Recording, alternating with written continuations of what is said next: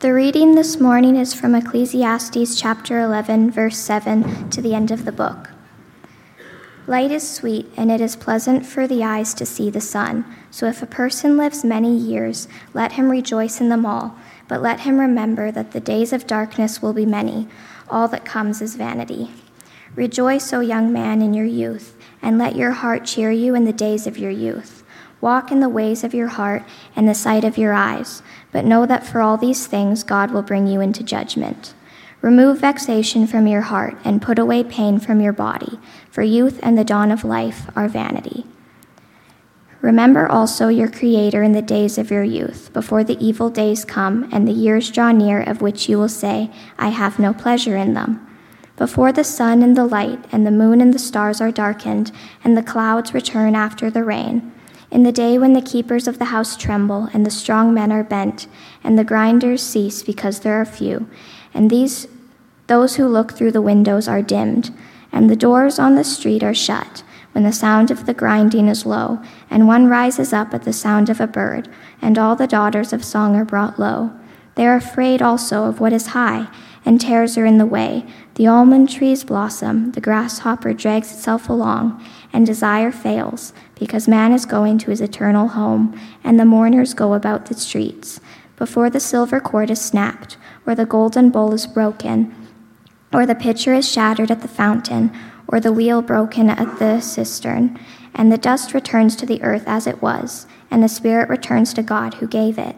Vanity of vanities, says the preacher, all is vanity. Besides being wise, the preacher also taught the people knowledge, weighing and studying and arranging many proverbs with great care. The preacher sought to find words of delight, and uprightly he wrote words of truth. The words of the wise are like goads, and like nails firmly fixed are the collected sayings. They are given by one shepherd. My son, beware of anything beyond these. Of making many books there is no end, and much study is the weariness of the flesh. The end of the matter, all has been heard. Fear God and keep his commandments, for this is the whole duty of man. For God will bring every deed into judgment, with every secret thing, whether good or evil. This is the word of the Lord. Ecclesiastes, as a whole, has two primary messages which are repeated all the way throughout. The first is found in the numerous commands to seize the day and find enjoyment. Be joyful. Take pleasure in the good things that God has graciously granted to us. Rejoice. These commands are found about 12 times in the 12 chapters of Ecclesiastes. The second major emphasis is the command to fear God. The wisdom which Ecclesiastes advocates is to live life recognizing that God is God and we are not.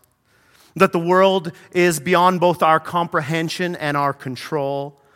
And that truly enjoying the reality which exists requires both this humility and God's gracious gift of contentment.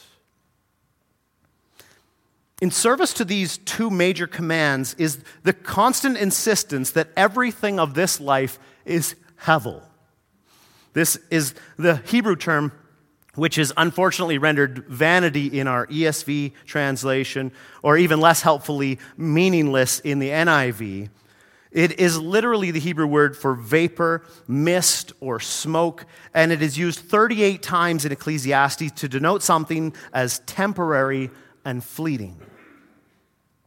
Throughout this book, the fact that everything is hevel, a fleeting mist, is given with the purpose of teaching us to fear God and teaching us to find joyful pleasure in the good gifts which he provides. Even ourselves, we are hevel, here today and gone tomorrow. And again, Ecclesiastes insists that contemplating death is not only good for us, but it is necessary for the full enjoyment of life. Earlier in Ecclesiastes, we saw such sayings as better a funeral than a birthday party. It's good for people to contemplate their passing. And this is really going to come to a head here in the finale of Ecclesiastes, where it brings these major themes to their pinnacle through artful interplay of these topics. In the final section before the closing statement, we are given one last command to rejoice and once again warned to fear God before the passage ends in the ominous death poem, which, though somber, is meant to teach us how to maximize our joy and contentment. So let's begin. Follow along with me in chapter 11, verse 7. Light is sweet, and it is pleasant for the eyes to see the sun. So if a person lives many years, let him rejoice in them all, but let him remember that the days of darkness will be many. All that comes is vanity. This is that word hevel, vapor. Many interpreters balk at the seeming paradox of the command to rejoice in life, but to remember impending death. But this has been the command of Ecclesiastes all the way through. The solution to the lack of joyfulness in the life of God's people is to remember that dark days lie ahead, and that both the good years and the bad years are all hevel, all are temporary and fleeting. Light is sweet means that it is good to be alive. There is pleasure in seeing the sun on a bright day, or to watch a sunset or a sunrise. This is just one of the many reasons we are given to rejoice. A big part of the message this morning, and I'm going to tell you straight off so that you can catch it, is that there are many pleasures of life that God has granted which we usually simply ignore. So this is where all the doom and gloom stuff comes in. Darkness and death are coming. And so as Joni Mitchell sang in Big Yellow Taxi, you don't know what you got till it's gone. The fool goes through life looking for more and fails to enjoy the countless good gifts from a loving Creator who, Matthew 5:45, makes his sun rise on the evil and on the good and sends rain on the just and on the unjust. And so part of the wisdom here in Ecclesiastes is to learn a life of pleasure and joy through gratitude, which is a way of stating our very created purpose as humans. We are created to enjoy God. We are commanded here in verse 8 to rejoice in all the years of our life, but remembering that there are many days of darkness ahead. And so at first glance, this seems like a reference to death, but once we go through the poem, I think you will see that the long time of darkness is not death, but the slow and steady intrusion of death as we grow in age. Death intrudes as people get older. It also makes this clear when it says that all of the days to come, both the bright sunny days and the many days of darkness, are hevel. Because life does not last long, especially the bright days, you should find joy and rejoice in all of your days. And so Ecclesiastes tells us that being under the sun can be a drudgery, but being under the sun can also be a joy. And it turns out it largely rests on whether or not we take the approach which is advised here in Ecclesiastes. Verse 9 continues, "Rejoice, O young man, in your youth, and let your heart cheer you in the days of your youth. Walk in the ways of your heart and in the sight of your eyes, but know that for all these things God will bring you into judgment." With the sure knowledge that life only becomes more challenging as time passes and we move relentlessly towards the darkness of death, Ecclesiastes' advice is to start early on this pathway of joyful existence before God. Even if life is hevel, read fleeting. It need not also be a life of futility. It need not also be vanity. It does not need to be meaningless if life is embraced for what it is and joy is pursued. And so the path of joy is to be achieved by following the ways of the heart and the eyes, which is a way of saying that the young are to experience the good things in life which they desire in their hearts and they see with their eyes. Once again, this is in the strongest language affirming the goodness of God's creation and the rightness of enjoying all that is gifted to us by God in it. But even though the young person is commanded to make the most of God's good creation and gifts, this is not an invitation to hedonism. It's not an invitation to just do things our own way, but an invitation to a life lived out joyfully in the world God has made and in which God is governing. And so while pleasure and an enjoyment of life are gifts of God to be fully embraced, they must be pursued according to His order. This is another big theme of Ecclesiastes: wisdom.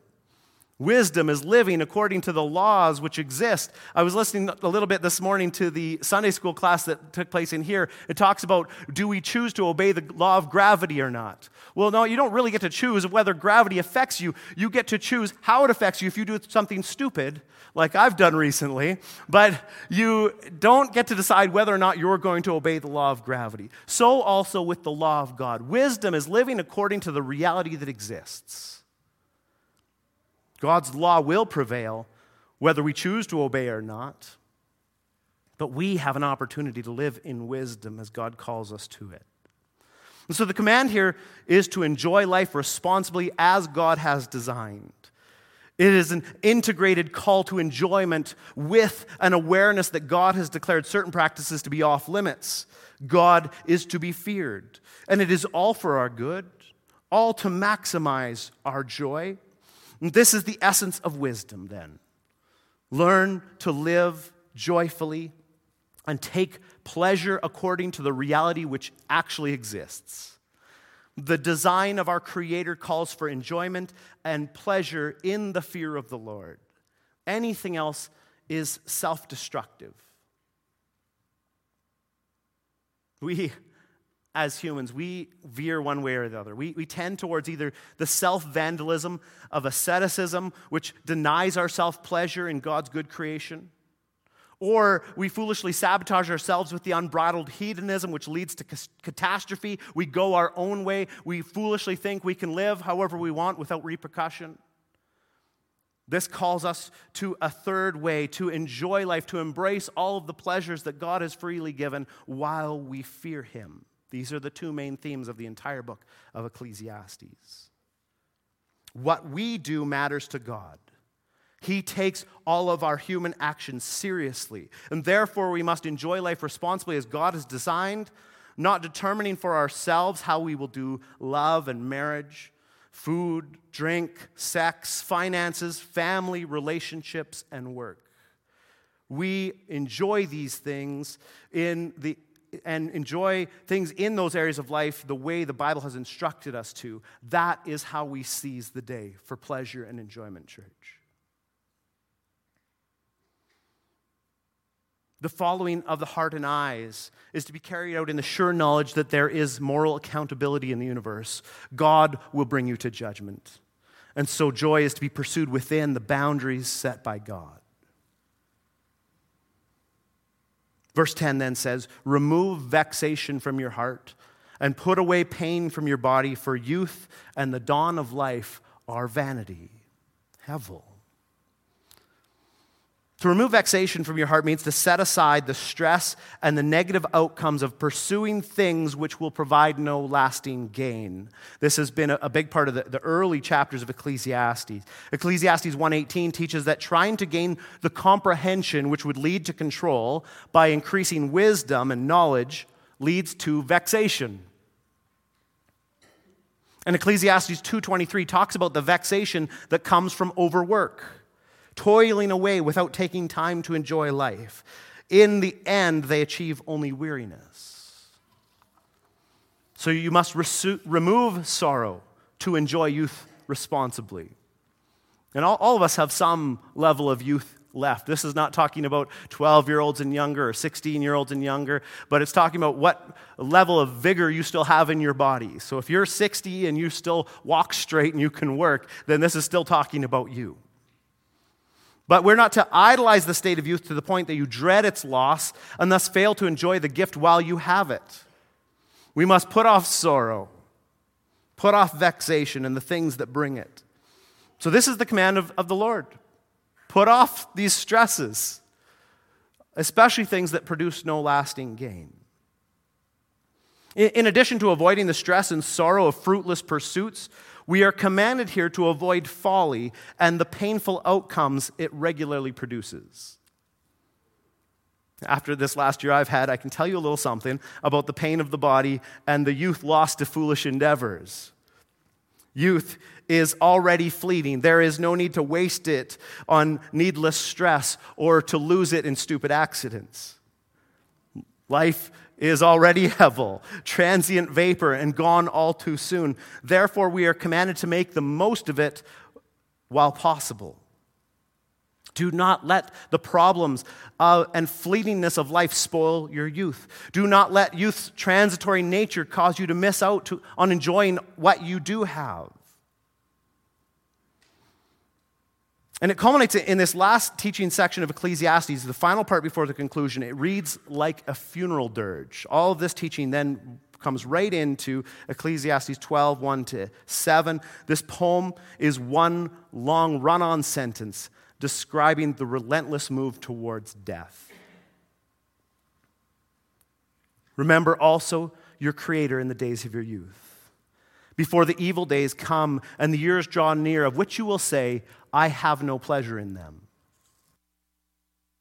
Before the sun and the light and the moon and the stars are darkened and the clouds return after the rain, in the day when the keepers of the house tremble and the strong men are bent and the grinders cease because they are few and those who look through the windows are dimmed and the doors on the streets are shut, when the sound of the grinding is low and the one rises up at the sound of a bird and all the daughters of song are brought low.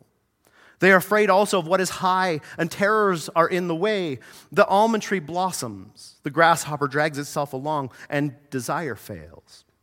Because man is going to his eternal home, and the mourners go about the streets, before the silver cord is snapped, or the golden bowl is broken, or the pitcher is shattered at the fountain, or the wheel broken at the cistern. And the dust returns to the earth as it was, and the spirit returns to God who gave it. Vanity of vanities, says the preacher. All is vanity. As with any poetic work, there are layers of meaning here. In the most basic literal meaning, the poem seems to describe a funeral. It is a dark day. The strong men tremble. The workers cease. The shops are closed, and the mourners go about in the streets. The real meaning of the original poem, however, is allegorical. It describes in figurative language the impairment that comes with age. And yet this poem about aging and death is placed in a particular context here in Ecclesiastes, right after the command to enjoy life while remembering the coming days of darkness. And so in this context, the poem lists the pleasures which are being lost with youth. The pleasures of life which the young are to seize today and take advantage of. The poem gives us then, in negative illustration, a list of joys which you must take hold of today.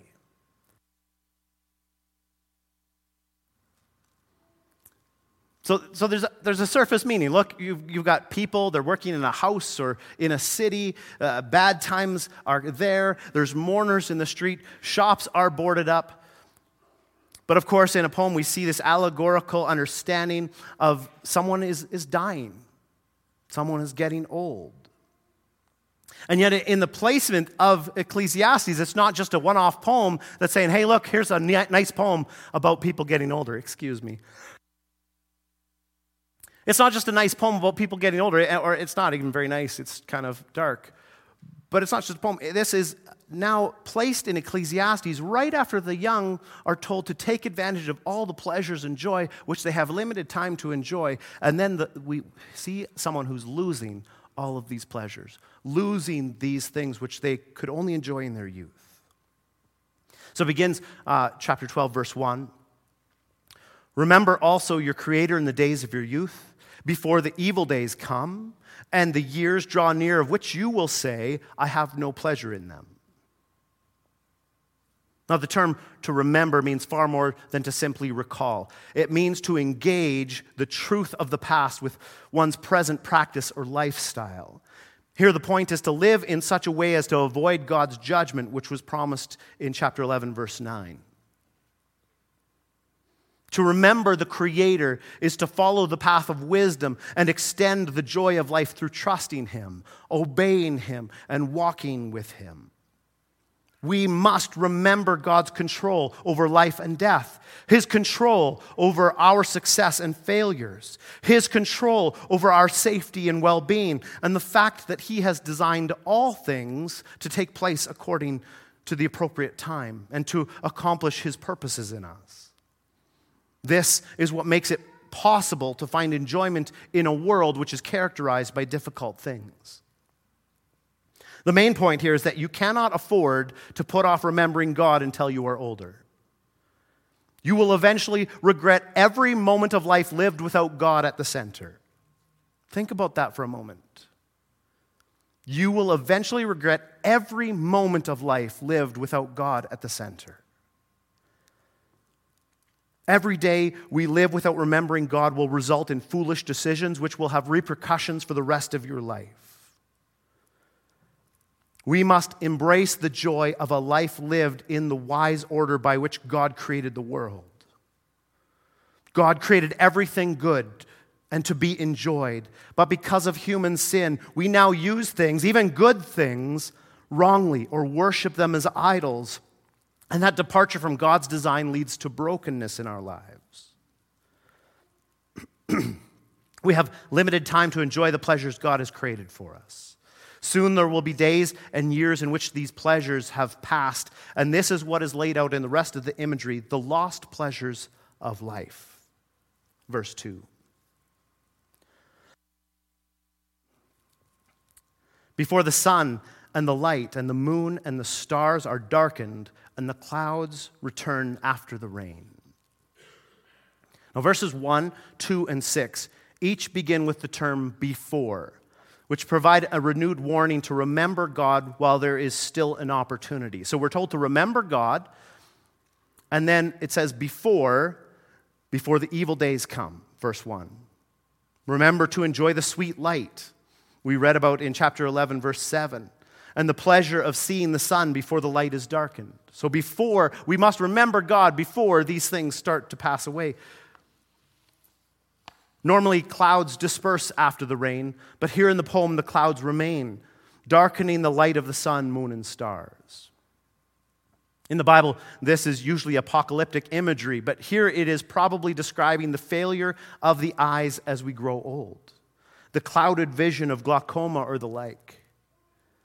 And so we need to understand as we walk through the poem, as with most poetry, it is highly metaphorical in nature. So I can't be overly certain or dogmatic about what it all means. There's a certain ambiguity to imagery, and it contributes to the effectiveness of the passage. So instead of spelling out the specifics of the process of aging, what it does in these metaphors is they evoke an atmosphere of decline and decay, which makes it more broadly applicable to a variety of individual experiences. We don't all age the exact same way. We don't all have the same parts of our body breaking down. And so there's just all this different imagery of a body breaking down, of pleasures being lost. Verse 3 and 4 we'll read next. In the day when the keepers of the house tremble, and the strong men are bent, and the grinders cease because they are few, and those who look through the windows are dimmed, and the doors on the street are shut, when the sound of the grinding is low, and one rises up at the sound of a bird, and all the daughters of song are brought low. Once capable keepers of the house, the hands tremble. The strongest muscle groups, the legs and the back are bent. Probably the easiest metaphor to nail down here is the grinders which have ceased to chew because they are few. Mental acuity is dimmed, as are all the senses and motor skills. As hearing fades, it is like listening through closed doors. And even though the sounds are brought low, in old age sleeping is difficult and you're up with the birds. Alternately, another interpretation is shut doors could refer to other blockages common to old age. Verse 5, they are afraid also of what is high, and terrors are in the way, or the road.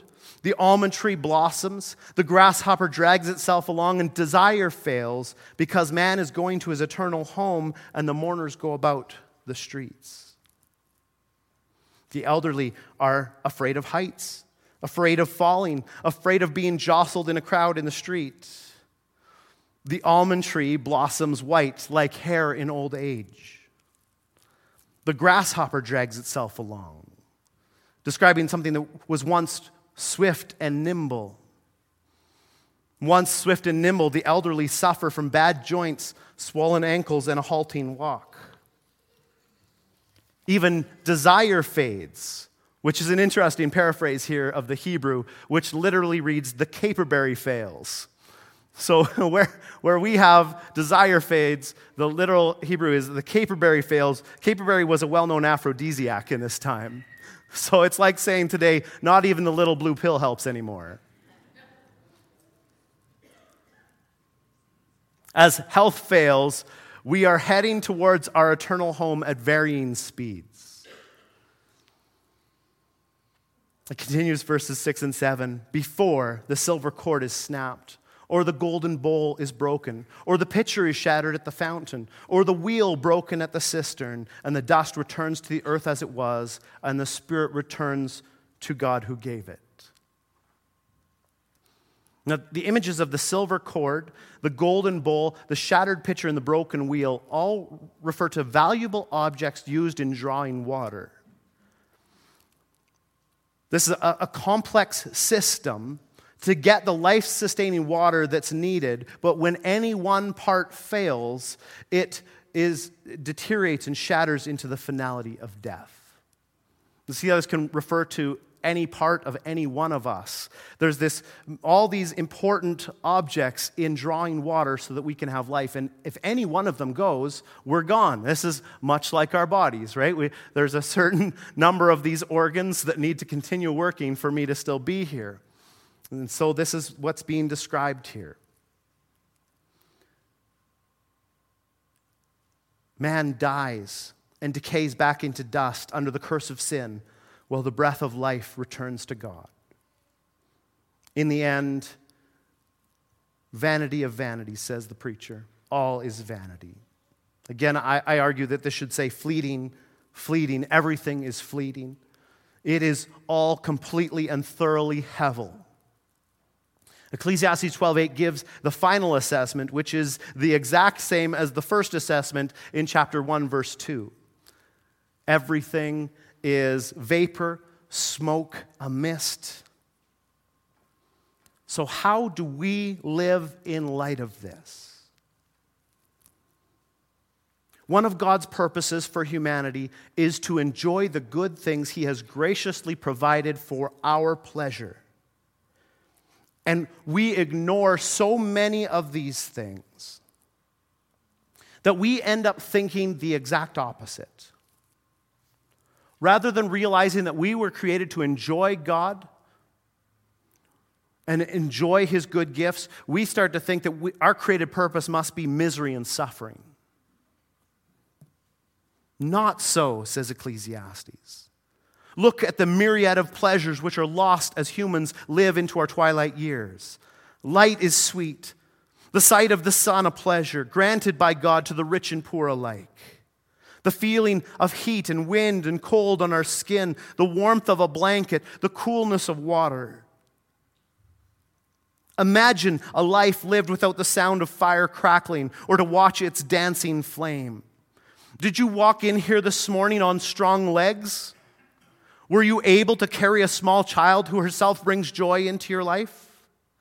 Sure, some of us lack a few of these even in our youth, but there are so many pleasures which we fail to discern in the ingratitude of sinful rebellion against God. Take a breath. Did you enjoy it? Imagine or remember a time when each breath was a painful struggle. Or even hold your breath for 10 seconds to quickly realize how wonderful it is to breathe. There are a million small pleasures we overlook each day, even for the elderly who are commanded to rejoice in all of their years. But even by contemplating the slow, interminable decline into old age, we are reminded that we have been all of what we have been granted to enjoy. See what the purpose of the poem here is? Enjoy the pleasures of your youth. And then it has a poem of someone losing, one by one, each of these pleasures. Ecclesiastes has taught us already that contemplating death is a means to enjoy life and a means to live wisely. When you contemplate death, you are better at enjoying life in the present. Life is better than death. I'm not saying that there's anything to fear in death for the believer whose hope is in Christ for resurrection to new life, but the statement stands. Life is better than death. For those who remember their Creator, there are pleasures of life far beyond its pain and suffering. It is better to be alive. New life in Christ is still life. So we're the intern time where we are dead is not better than being alive. It is better to be alive. This is what the Bible teaches us. Not just in Ecclesiastes. For those who remember their Creator, there are pleasures of life far beyond everything that we could ever suffer. What Ecclesiastes teaches here flies in the face of the modern death cult, which believes that the dead are no worse off than the living, as in the case of abortion, or even that the dead are better off, as in the case of suicide and assisted murder. We as Christians believe that life is better than death. We don't ascribe to the modern culture that says that death can be equal or even better for someone in certain cases. When you remember your Creator, trust in God fully, and are satisfied in Him alone, you are freed to truly enjoy the life of pleasure He has designed us for. The young person gains wisdom by contemplating death so that they can live responsively to the goodness of God. This involves virtue, of course, but it also involves joy. God's commands are good. In every sense of that word, they are righteous, they're moral, but they're also attractive and wonderful to live under. They maximize our pleasure. We also have a tendency, which is rebuked here, to think that we will really be able to enjoy life someday when everything is going just how we want. Ecclesiastes tells us that's not going to happen. The change in your circumstance isn't going to fix your joy. No amount of money, no relationship, no achievement will bring you the joy and satisfaction that can only be found in God. So we are commanded, church, seize the day for joy now. Remember your Creator and rejoice. Let's look at the conclusion to end here this morning. Beginning in verse 9. Besides being wise, the preacher also taught the people knowledge, weighing and studying and arranging many proverbs with great care. The preacher sought to find words of delight, and uprightly he wrote words of truth. The words of the wise are like goads, and like nails firmly fixed are the collected sayings. They are given by one shepherd. And some people have tried to argue that the preacher tried hard to write what is true, but he did not succeed. But this is foolishness. Now here in the final assessment, these were upright words of truth. Jesus referred to the Hebrew Scriptures as the very Word of God, teaching us that every thought, action, or event recorded in the Bible are there by the express purposes of God. It's at this point that we usually turn to 2 Timothy 3:16. But Peter also wrote, 2 Peter 1:20-21, no prophecy of Scripture comes from someone's own interpretation. For no prophecy was ever produced by the will of man, but men spoke from God as they were carried along by the Holy Spirit. So the truth of Ecclesiastes is not merely the conclusions of a wise man, for it is given by one shepherd. Verse 10, the preacher sought to find words of delight, and uprightly he wrote words of truth. Remember, these have been the intertwined main themes of Ecclesiastes: delight and truth, rejoice and fear God, find joy in remembering your Creator. Then it says, verse 11, the words of the wise are like goads, and like nails firmly fixed are the collected sayings. They are given by one shepherd. We're told here, wise words do not only bring pleasure and truth, they also bring pain. We need the pain of wisdom as it dispels illusions and confronts our folly. The mind is roused and spurred along, sometimes painfully, by wise instruction, like livestock moved along by a goad, or today would be a cattle prod. We'd give them a shock instead of a poke. Like a goad, wise instruction prods to greater wisdom. And then like nails, it establishes good teaching firmly in our hearts. After speaking about the writings here, the remainder of the book is an exhortation to the readers. Verse 12, my son, beware of anything beyond these. Of making of many books there is no end, and much study is a weariness of the flesh. Now, it's not saying don't study, but it's much learning does not always teach understanding. You could examine the complex issues handled in Ecclesiastes from many other different perspectives and end up with nothing but questions and novel theories. In 2 Timothy 3:7, Paul warns of a time when people will be always learning and never able to arrive at the knowledge of the truth. And so Ecclesiastes is not presented here as a foundation for further study, a launch point for other books to be written, but as a foundation for living a wise and enjoyable life. We can stop here. We can trust in the Word of God. We don't have to come up with other theories for how to live life, other theories about what makes life valuable, other theories about how to maximize our joy and fulfillment. Ecclesiastes has it all. It lays the foundation for us. And finally, it says, verses 13 to 14, the end of the matter, all has been heard. Fear God and keep his commandments, for this is the whole duty of man.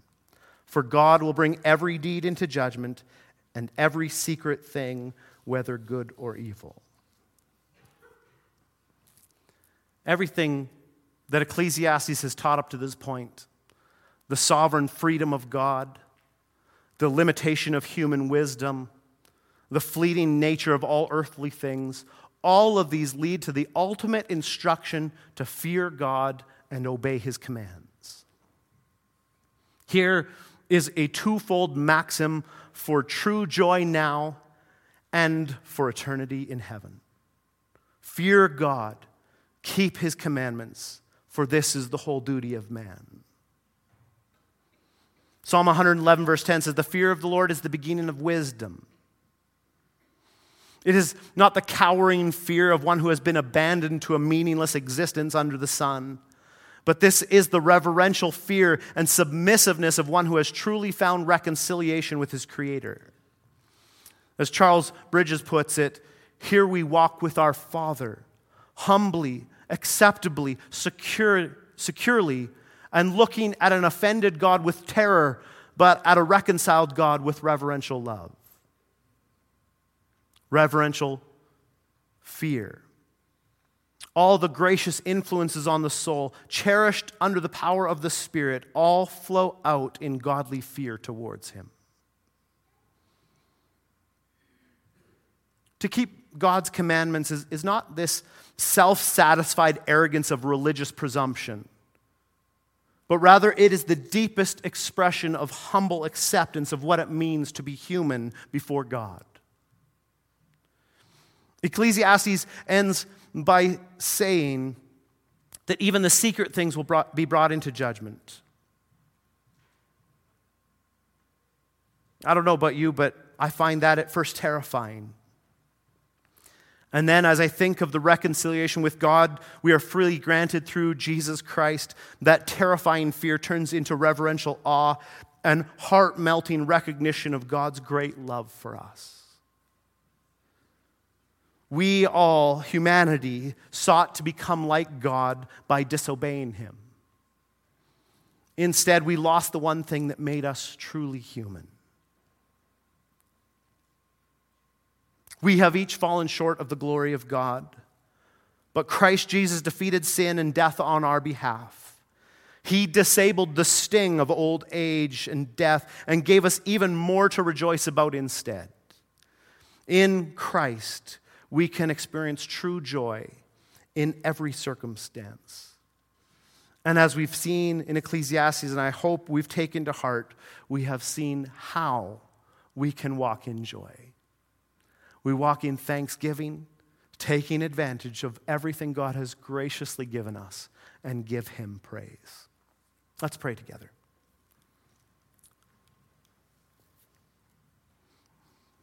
God, that you would give us a book in your word devoted to teaching us how to enjoy life. It tells us so much about the character of our God. We thank you that throughout Scripture, wisdom is intertwined and used for the purpose of finding the greatest pleasure and enjoyment. What a privilege we have as human beings in general to be created for pleasure, created for the myriad, the millions and billions of various sensory pleasures and joys that we get to experience in relationship with one another and with you. And although through our sin we have introduced many problems and many pains, we look forward to being restored in all of the created goodness through the work of Jesus Christ. So as we come this morning, Father, to receive again and remember what Christ has done for us, I pray that you would maximize our joy as we fear you and obey your commands. Amen.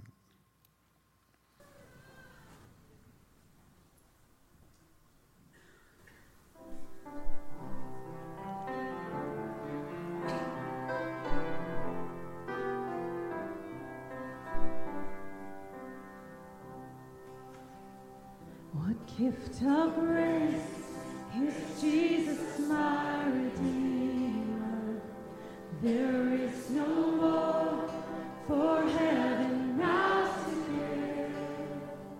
He is my joy, my righteousness and freedom, my steadfast love, my deep and boundless peace. To this I hold, my hope is only Jesus. For my life is wholly bound to Him. Oh, how strange and divine, I can sing, all is mine and not I, but through Christ in me.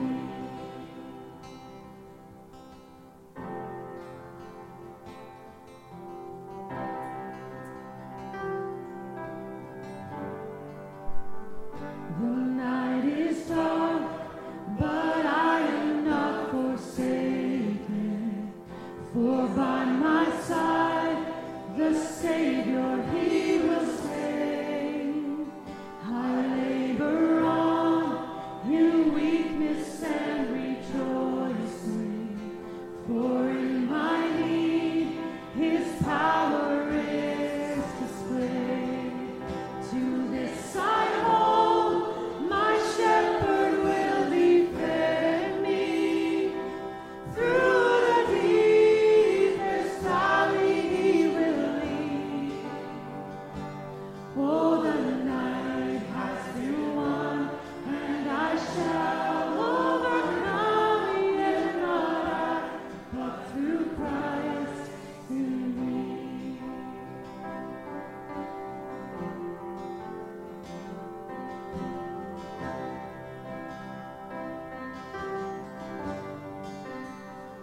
No fate I dread, I know I am forgiven.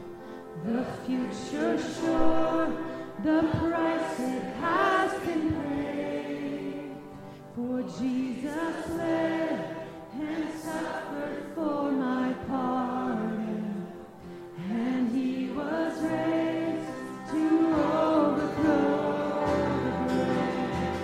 Through this I hold, my shame has been defeated. Jesus now and ever is my plea. Oh, the chains are released. I can sing, I am free, and not I, but through Christ in me.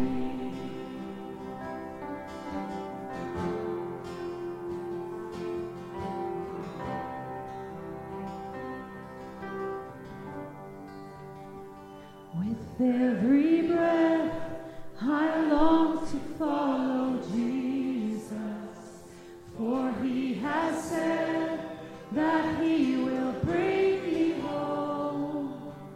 And day by day, I know he will renew me until I stand with joy before the throne. To this I hold, my hope is only Jesus. All the glory evermore to him. When the race is complete, still